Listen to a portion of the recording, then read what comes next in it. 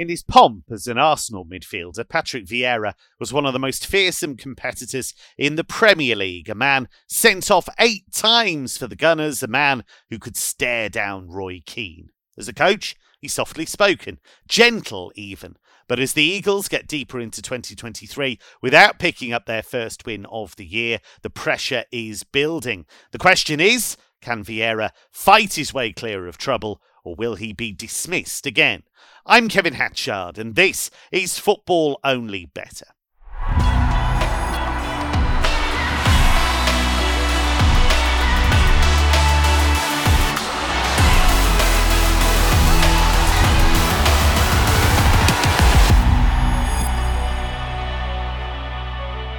No chance of me dismissing my top tipping team this weekend. Like a betting Batman, Mark O'Hare's emerged from his subterranean data centre to give us his views. Mark, Palace go to Arsenal this weekend. Incredibly tough game against a side that's looking to go 8 points clear at the top. There's lots of talk about Vieira's position. Is he under increasing pressure? My understanding is that he is. It's going to be a tough one. It's not going to get any easier before the international break, is it? No, it feels like a decisive moment for Patrick Vieira, and almost feels like he's coming to the end of his tenure. It's very difficult to see Palace turning Arsenal over because they've had a hell of a reaction really to that defeat to Man City. 5 straight wins in the Premier League, 2 of which would be considered sort of season defining if they can go on and continue at this pace and win the title. But I think their performance last week when beating Fulham was kind of just a reminder of how good this team can be and has been this season. And now they've got Gabriel Jesus back in the fold as well, another feather in their cap. And I know rival clubs at the top have kind of scoffed at Arsenal for their bit of luck, really being able to feel quite close to a best 11 almost routinely this season. That was Ten Hag, wasn't it? Moaning. Yeah, but I've seen it from others as well. He was the one who's kind of gone public with it, but more football fans have actually kind of been highlighting it really. You know, Casemiro was missing for United, Alexi McAllister and Caicedo missed for Brighton. There's other examples as well, but it feels a bit petty. It's a bit disingenuous, isn't it, really? I mean, look, they've been able to play the same kind of 14, 15, 16 players for most of the season, so obviously that is fortune in some ways. It's also probably good sports science, isn't it, as well, to some extent, I think. There are certain clubs that have lots of muscle injuries and what have you. So, yeah, I'm not sure I'm having that entirely. Yeah, I'd say but they have been slightly fortuitous. But Arsenal, in years gone by, have been absolutely savaged by injuries during seasons. So perhaps, it's just football balancing itself out, really. But this match allows you to kind of go over a very old favourite, really, which is Arsenal at home to bottom half teams and Arsenal at home when odds on favourites, because the numbers are astounding, really. Since 2017-18, bearing in mind Arsenal haven't been in the top 4 since then, bar this year. They've got a 77% win record at home to bottom half teams in the Premier League. And actually, in the 108 games when they've been priced up as odds on favourites at home in the Premier League, in that sample, they've won 55, which is a 77% win rate as well. So Arsenal are 1.28 here on the exchange. When they've been priced up at 1.5 or shorter at the Emirates during that same sample, their record is 34 wins, 3 draws and just the 1 defeat. So the win rate includes... Oh my God, that's amazing. 89% win rate, which is just phenomenal, really. But it does make Arsenal, or trying to find value in Arsenal games when they're this priced, very difficult. And what I would say about Palace is they have been atrocious for a while. Only Bournemouth have a lower XG figure across the season, and that's taken a massive nosedive as well since the World Cup break, where they're averaging 0.74 XG. But from open play, that figure falls to 0.4 XG since the World Cup break. It's just abysmal, which is it's unforgivable when you've got the likes of Eze, Elise and Zaha in your ranks. I know Zaha's not always been available, but there is players of promise there. They are winless against the top half, winless in 2023, failed to have a shot on target in 3 successive games before doing so against Brighton. Rock bottom of the 8 and 12 game XG tables. No sides generating a lower non-penalty expected goals figure over the last 12 or 16 game samples. And now they're facing Arsenal. But what you would say is they do have a knack for being relatively competitive and grinding games. Just 5 losses by 2 goals or more this season. And 63% of their games have featured under 2.5 goals. They've only actually conceded 2 goals or more 3 times on their travels. So Look, I'm not saying they're going to go to the Emirates and win, but I do expect them to be relatively competitive and try and keep the score down. That tends to be what they're good at. If you look at their matches, particularly recently, they've not been particularly exciting. You think of the Man City match, albeit being at Selhurst Park. So, yeah, I found it difficult. I haven't got an official bet on this game, but if I was to play it, I might look to try and sort of Dutch Arsenal to win by exactly 1 goal and Arsenal to win by exactly 2 goals. I can't see the Gunners winning by more than 2, just because of the way Palace will set up here. So here's the thing, right, with their squad, Palace's squad. If you took Elise out and you took Zaha out, is that a largely championship squad? If that was at the top end of the championship, that squad, would you be mega surprised without those two? I think there's an issue in attack for sure, but I think Doucouré, the signing in central midfield, should have been sent off against Brighton midweek, but he probably hasn't played to the full potential he was expected to. But he's still a very solid player, should be well capable of holding a Premier League midfield together. I think Anderson on his day can be very, very good. I think defensively the structure rather than individual playing personnel is good enough to be competitive in the Premier League, and I think they've shown that. It's just further forward. And this is the issue with Patrick Vieira. I feel like a broken record saying this, but I kind of had him in the sack race last year. I had Palace as a relegation play, and they proved me completely wrong, and they were brilliant to watch last year. But there was echoes. But did we overestimate that? Because I remember we were saying, Roy Hodgson played this way, Vieira's playing this way. Haven't Palace done well? They got to a semi-final, got some great results, but lost a couple of players. Obviously, Conor Gallagher going was massive because he was so important, not only offensively, but in their pressing game as well. Did we overdo it a bit with the Vieira praise at that time, do we think? I don't think I think Palace were a pleasant surprise last season. So perhaps we did, but I was impressed, and I expected them not to kick on, but to consolidate this year at the very least. And it looked like they were doing so. They won 4 of the 6 games before the World Cup break, and they kind of moved well clear of the relegation zone, hence why they've been stuck in 12th and marooned in 12th now for what feels like eternity. But what I say about Vieira is just the sort of echoes of what we saw at Nice, which was a very promising start 100%. with a promising squad with players of real potential, and then second season syndrome kicks in and they turned into the most boring team across the continent, and it just felt like a matter of time before he was kind of relieved of his position, and things improved when he went. And maybe it's his character, maybe it's his persona, I don't know, but whenever I hear or see him pre or post match, I don't often feel inspired. I don't often feel like there's a clear, distinct message being adhered to there. So that might be really harsh, I don't know, but I'm trying to read between the lines to see why it's kind of fallen down. But you mentioned Conor Gallagher. I agree. I think that's a tremendous loss, and Doucouré was brought in to be that guy, but he's never going to be a guy in forward areas. He will break things up defensively, but there should be enough ability. People. In a good way, but he does just boot people. He's an enforcer. Got sent off the other day. Should have gone off in midweek. It's something like 8 yellow cards, I think now, or 9 maybe. So that's the job he's doing, but he hasn't got that forward thrust that Gallagher's got, has he? Yeah, 100%. And ultimately, I think this Palace team is falling down by what they're doing in the final third rather than reverse it to defence. So yeah, that's the issue at the moment, and that's where question marks have to be sort of pointed towards Vieira, because he does have players who can create opportunities, and it's just not happening for them at the minute. And the fact that they're creating an average of 0.4 expected goals from open play since the World Cup is.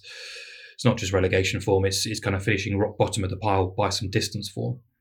Odds compiler, tipster and all-round good guy, Mark Stinchcombe, is with us once again. Stinch, it is like you kind of got sold something shiny and new after the Roy Hodgson era, and then you're thinking, hang on, this is the same thing, and now you're looking for the receipt, because it's kind of reverted back to, Elise sprinkles a bit on top, but apart from that, it's quite dull fare, isn't it, really?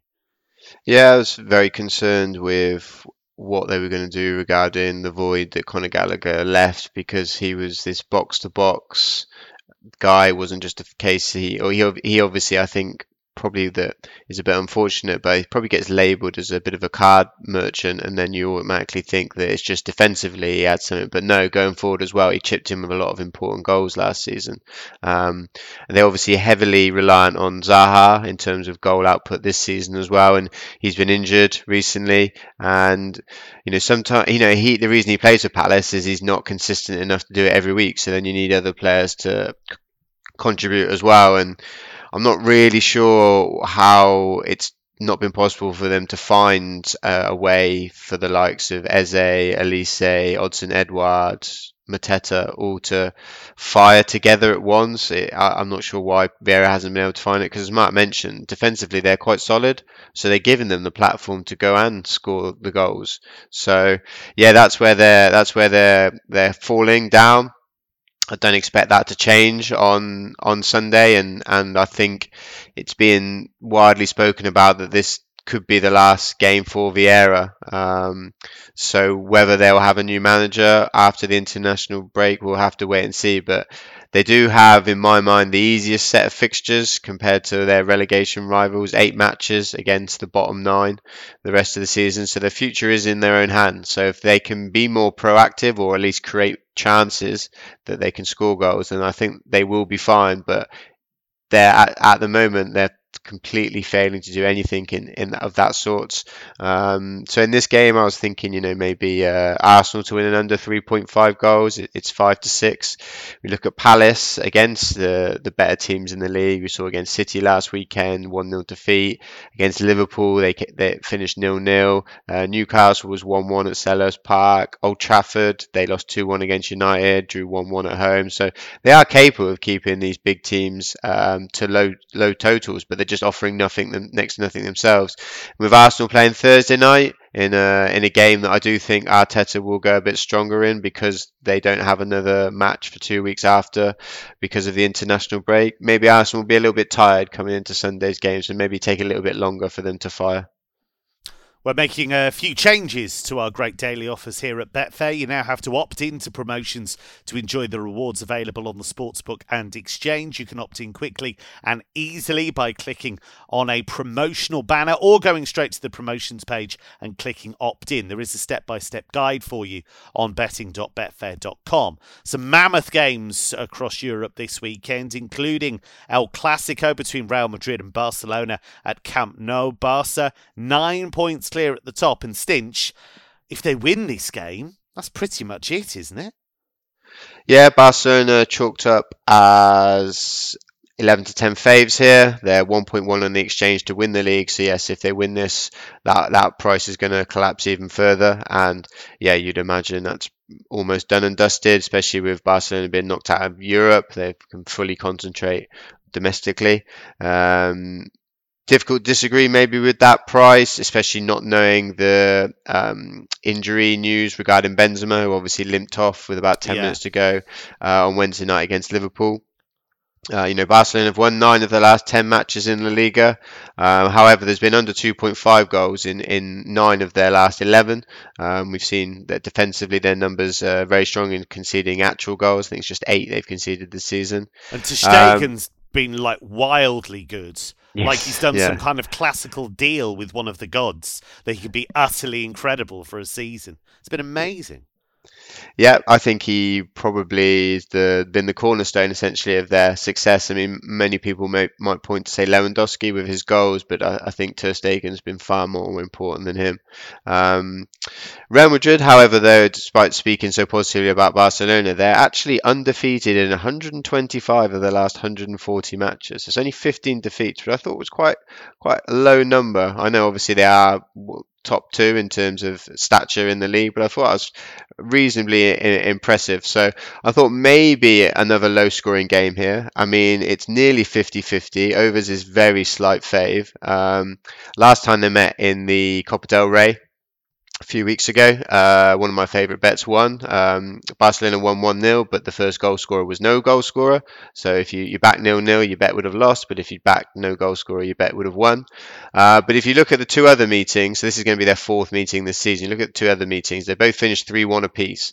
And both of these teams have been involved in obviously high scoring games in Europe as well. So I think the market is probably the same as me. It's not quite sure whether we're going to get an open and expansive game, or whether it's going to be tight and cagey. So the bet Real have to go for this, Stinch, because if the gap's 9, if it's a draw, Barcelona just say, okay, fine, we'll take that. We'll take a 9-point cushion for the rest of the year. Yeah, technically they do have to go for it, but I think similar to when we discussed earlier this week with teams that have big deficits to make up, how are they gonna go from the first whistle? Are they gonna Yeah, keep things tight and go later?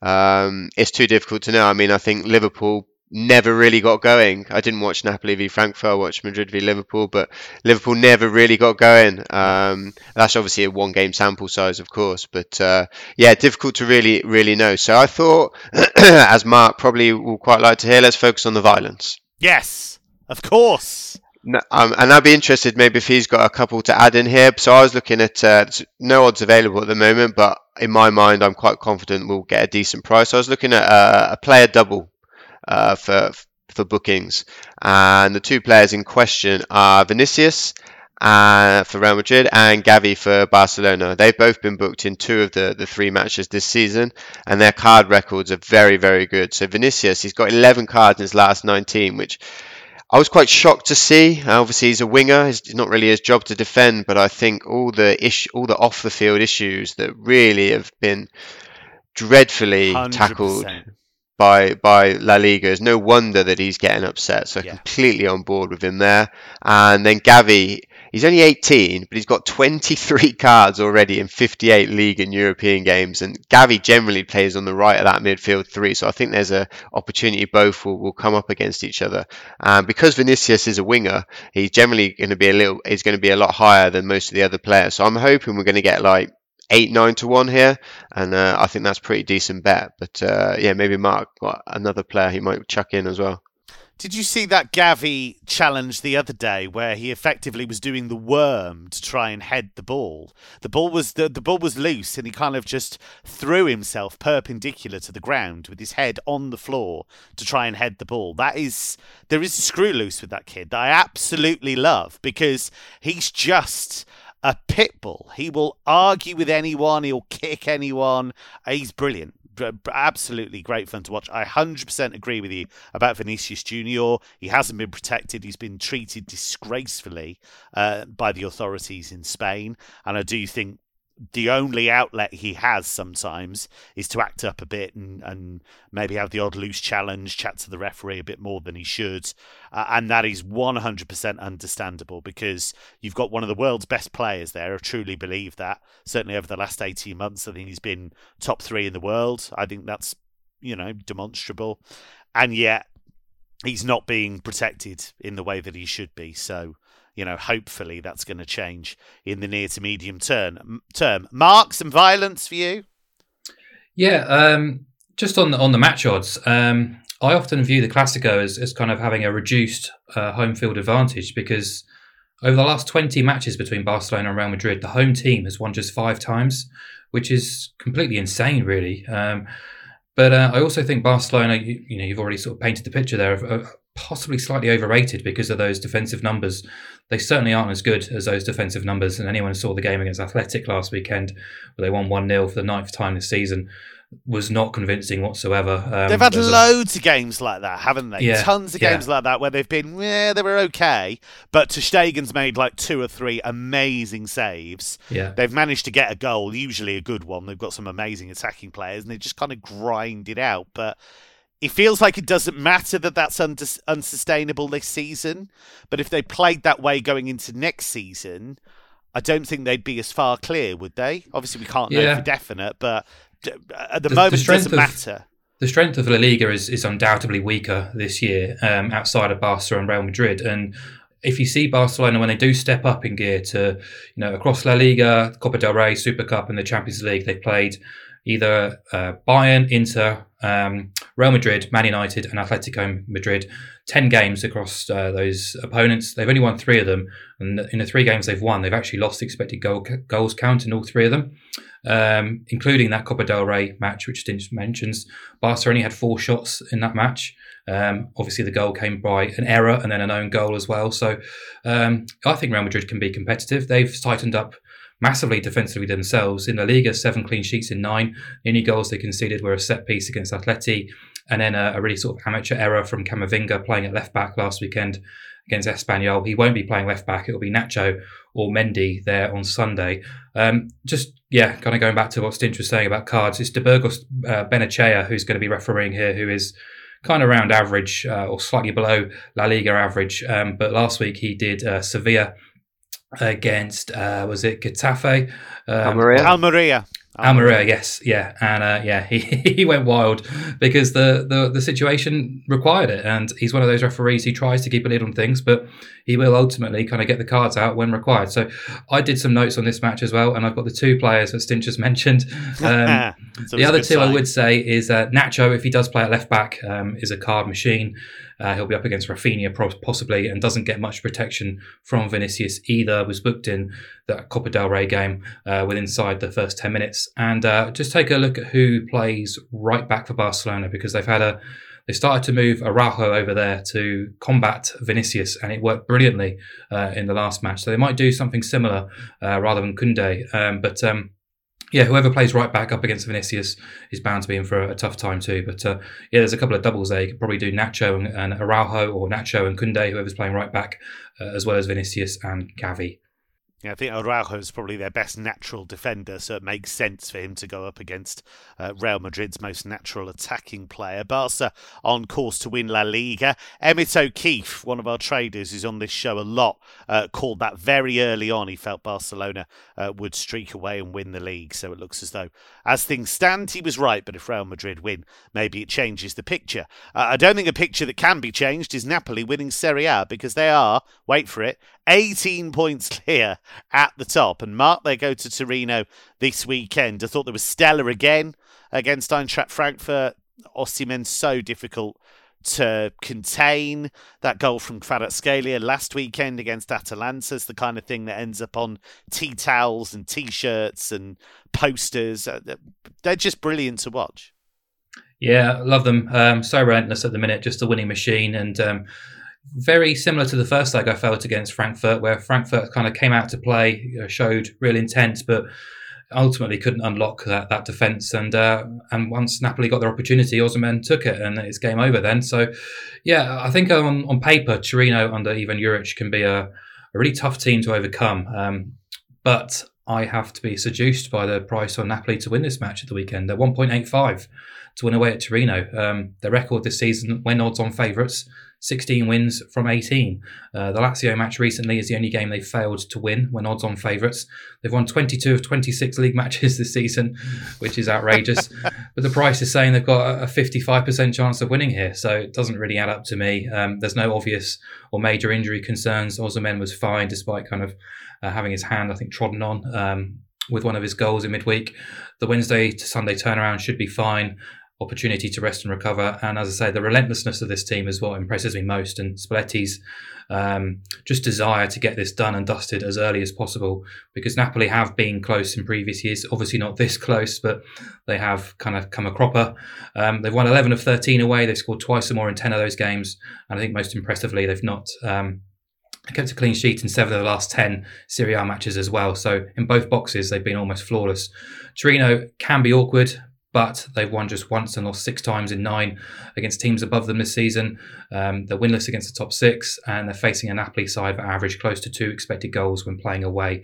Over 10 shots in the box, and their recent prices away from home: 1.5 at Empoli, 1.64 at Sassuolo, 1.4 at Spezia, 1.34 at Salernitana, 1.49 at Sampdoria. Of course, Torino are better than all of those, but I think 1.85 on Napoli right now, considering their relentless drive towards the title, appeals. However, we can boost that price to 2.8 by backing Napoli to win and Victor Osimhen to score. Now that's just too big for me to ignore, because he's just, I mean, no point sort of saying anything else about Osimhen. He's just one of the best goal scorers in the world right now, one of the most complete strikers in the world right now. And if Napoli win, he more than likely scores. So just a big increase and good enough for me. That's exactly what I did against Eintracht Frankfurt in midweek for our betting.betfair.com preview. We've talked about El Clasico. The Dutch version is the clash between Ajax and Feyenoord. Stinch, first of all, there is genuine ill feeling between the fans of these clubs. This is right up there with Liverpool, Manchester United, Barcelona, Real Madrid, in terms of, it's not a derby. They're from completely different places, but they hate each other. Yeah, and I think it's heightened by the fact that Feyenoord, I think that's a good word, isn't it? Heightened, considering the Ajax manager. I think it's heightened given it's heightened by the... There we go.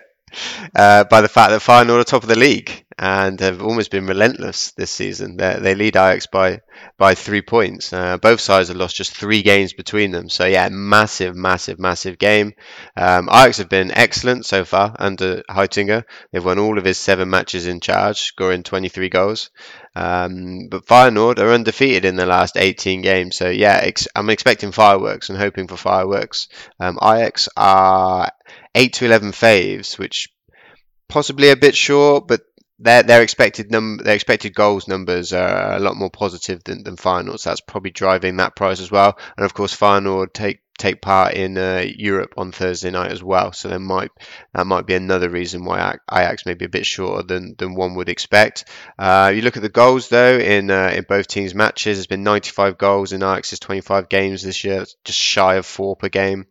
79 in Feyenoord, so well over 3. And yep, so I'm basically going to be really greedy here, and it's a bet that I kind of normally do when the top teams in the Eredivisie take on each other. And I think the reason you get a good price is because they expect that it's not going to be as high scoring as other perhaps Eredivisie games because the defenses are better, but generally the attacks seem to win out, and it's both teams to score over 1.5 goals at 7-2. Both teams to score an over is 1.75, so that would be 3 of the 4 goals, and over 3.5 is 7-5. So again, that would be arguably 3 of the 4 goals. So to go from 7-5, 7-2, I think is an enormous leap, and it's one worth chancing in my mind. You look at when they played similar ability teams. Ajax at home conceded 2 to PSV. Liverpool scored 3 there. Napoli scored 6 there. RZ scored 2 against them, who are another team in the top 4 echelon. Just last week, Ajax conceded 2 at mid-table Heerenveen. Yeah, they play with so offensively that they always give a chance at the back. You look at Feyenoord as well. Feyenoord drew 2-2 recently with PSV, which is another one. That was maybe fortuitous if you look at the goal times. I think it was a 96th minute. Yeah, it was wild. That game it was really good fun to get the bet. Yeah. I was out, but I was watching the odds on my phone, and even though it was only a few minutes to go, the market still basically had a higher expectation of a goal than you would expect, given the 88th minute in time. Yeah. So it's really quite exciting to see that the 96th minute goal came. It was a double from Ali Reza Jahanbakhsh, as I seem to remember, the Brighton legend, Ali Reza Jahanbakhsh. Yes. Yeah, it didn't quite work out at Brighton, but again, it's another one where you can't quite quantify how good they are when they do so well in the Eredivisie, but it seems a lot more at home here. The Alfonso Alves connection, as we call Mateo Kezman. Yes. And then when Feyenoord have played AZ, they've beaten them 2-1 and 3-1, as you would imagine, but AZ are having a fantastic season. And then away at PSV, they lost 4-3. You look at them against some other teams in Europe as well. They drew both games with Michelin 2-2. They lost 4-2 at Lazio. So I think there's all the ingredients there for goals, basically, and I'm just going to be really greedy because, why not? Last time they met in Amsterdam, which was 12 months ago, actually, Ajax won 3-2. There was 31 shots, 12 on target, and there's well over 4 expected goals. So, yeah, I think this is a great bet. It's another one you can back anytime the Ajax, Feyenoord, and PSV meet, in my mind. Sounds very smart to me. To France, Mark, you want to tell us about Ajaccio against Monaco? Yeah, I like Monaco here. Their sort of top 3 bid has stalled a little bit lately, just 1 point from the last 3. They were well beaten at home by Nice, who are kind of going great guns at the moment under Didier Degas. Conceded a last-minute equaliser at Troyes when they really should have won that match, and then lost a narrow game at home to Rams last weekend. But they're in need of a bit of a bounce back, and they should get it at Ajaccio, who are, to me, heading back to Ligue 2. And Monaco have tended to be at their best on their travels. They've already won 8 of 13 away. But actually, if you look at their record against teams outside the top 6, it's super strong. 8 wins, 2 draws, 0 defeats, and they've scored twice or more in 9 of those 10 games as well. I think they can do some damage in Corsica. Plenty of players of real ability in forward areas. They're playing a Ajaccio team who, to me, never looked cut out for survival in this division, a squad basically made up of journeyman players from the lower leagues, in particular Ligue 2, and very little Ligue 1 experience. They're only 2 points away from safety, which is kind of telling about how poor the quality has been down the bottom of Ligue 1 this season. But they've lost 9 of 11 this calendar year. The two they didn't were against the two teams immediately below them, Troyes, who are terrible, and Angers, who are absolutely atrocious. For a very sort of defensively minded team, they've only kept 3 clean sheets all season. And going forward, they're powder puff at best. They failed to score in 8 of 11 this calendar year. They did score in the reverse game against Monaco, which played out back in January. However, they were 5-1 down at half-time and lost that match 7-1 against Monaco. And as we know, Monaco are much better when they take to the road. But just on Ajaccio, they've earned 21 points this season. 16 of that total came against the bottom 6. Their record against teams outside the bottom 6 reads 1 win, 2 draws, 17 defeats. They failed to score in 13 of those 20 matches, scored just 9 goals in 13 at home all season. Monaco around just trading just shy of 4-5 to win this game, but you can boost it to around about 6-5 by backing Monaco to win and over 1.5 goals. 13 of their 15 wins in the league this season have seen them score twice or more, and they're not involved in continental action this midweek either. I think the tagline for Liga is the League of Talents, isn't it? It should be the League of Talents, but just don't look at the bottom bit. Please don't look at the bottom bit.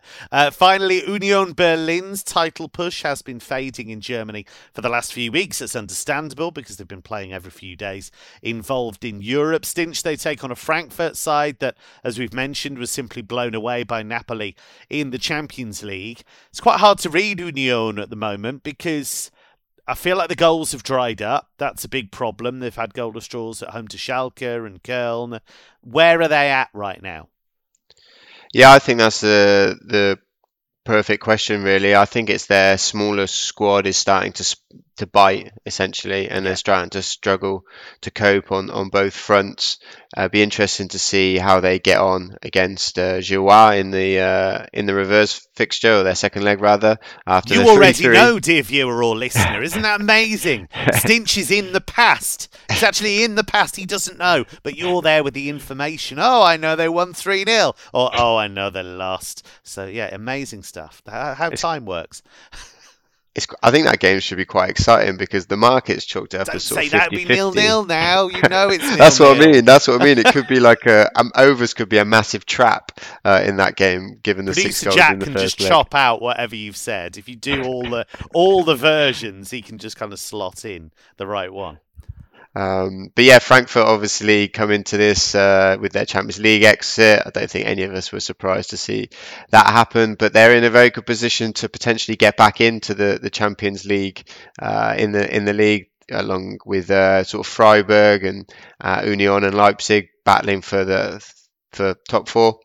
But this game, I just couldn't believe the goal expectancy. You look at the goal line here, set at 2.5, overs is 5-4, and I just can't understand why. I mean, it's the Bundesliga, averages 3.17 goals per game, last season 3.12. Union's matches are averaging 2.67, Frankfurt averaging 3.33. Because of the over-under 2.5 market, I'm actually going to be even more cautious in a way, or and take the over 2.0 goal line on the Asian line on the exchange. It's around about 1.75. So as long as there's at least 2 goals, I can't lose. And you just look again statistically, 79% of Union's matches have gone over 1.5, 96% for Frankfurt. Home away split, Union rises to 82%, Frankfurt 100%.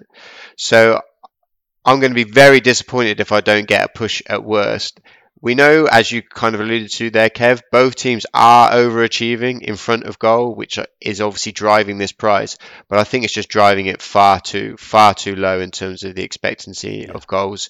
And we know that this historically is an overs league. So I just think, given this opportunity, I can't see anybody that would be backing under 2.5 at 4-7 unless this was Serie B.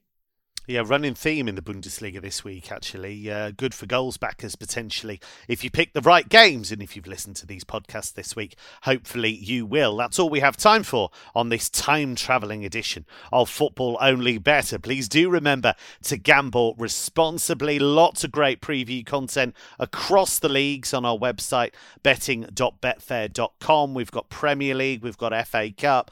You'll get a preview of El Clasico. You'll get a preview of all the top German games as well. From Mark, from Stinch, and from me, it's goodbye for now.